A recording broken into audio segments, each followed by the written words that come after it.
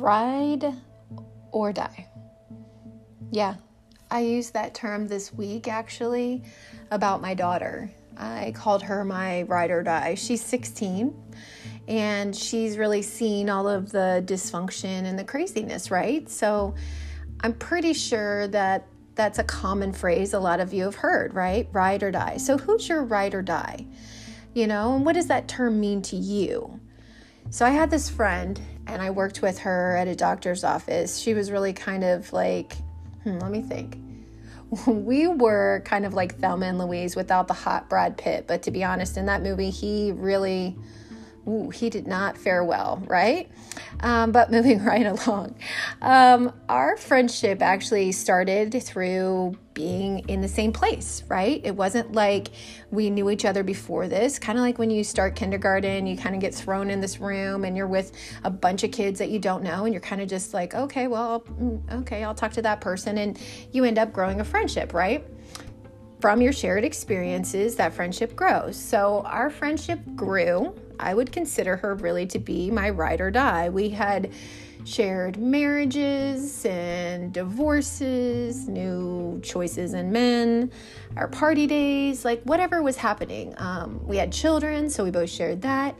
We really got to like the intimate details, some of which I can't even believe we talked about, but that's okay. I mean, it was my friendship that was ride or die. She was with me through thick and thin.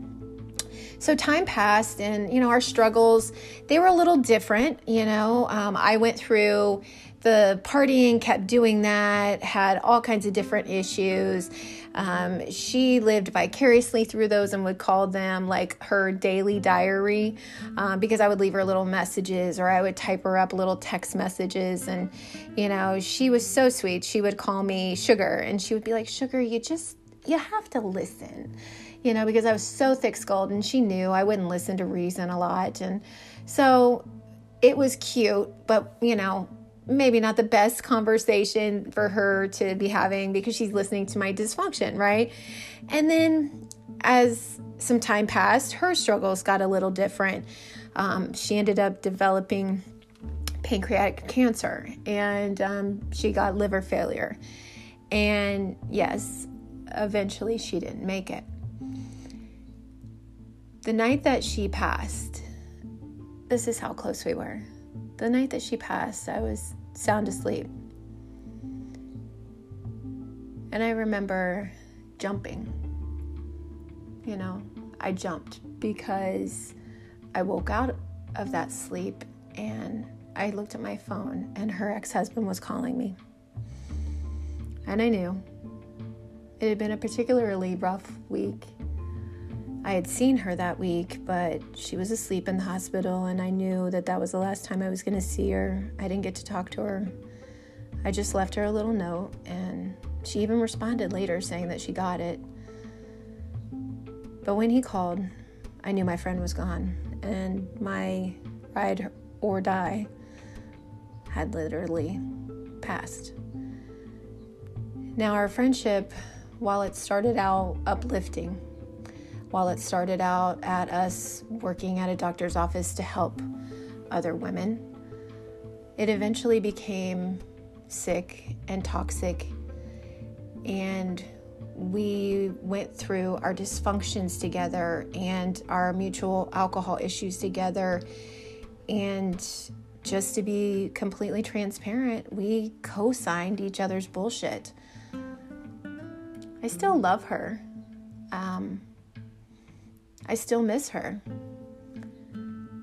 However, if I had one wish about my friend, my ride or die, looking back, I wish we would have been healthier together. I wish we wouldn't have had so much toxicity is the word. Yeah, I wish we wouldn't have been so toxic together.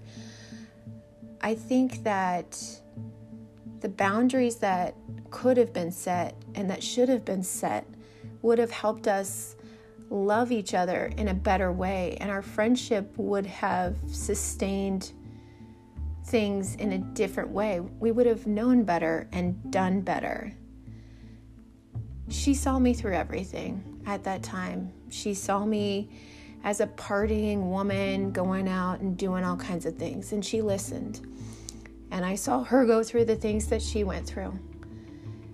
And the partying, those stories, they're funny. At the time, I'm sure they gave a laugh through what she was going through on her end. But the stories of hope, the stories that I'm trying to share now, the stories of people overcoming things are the ones that are going to last a lot longer. And I wish I could give her that gift now.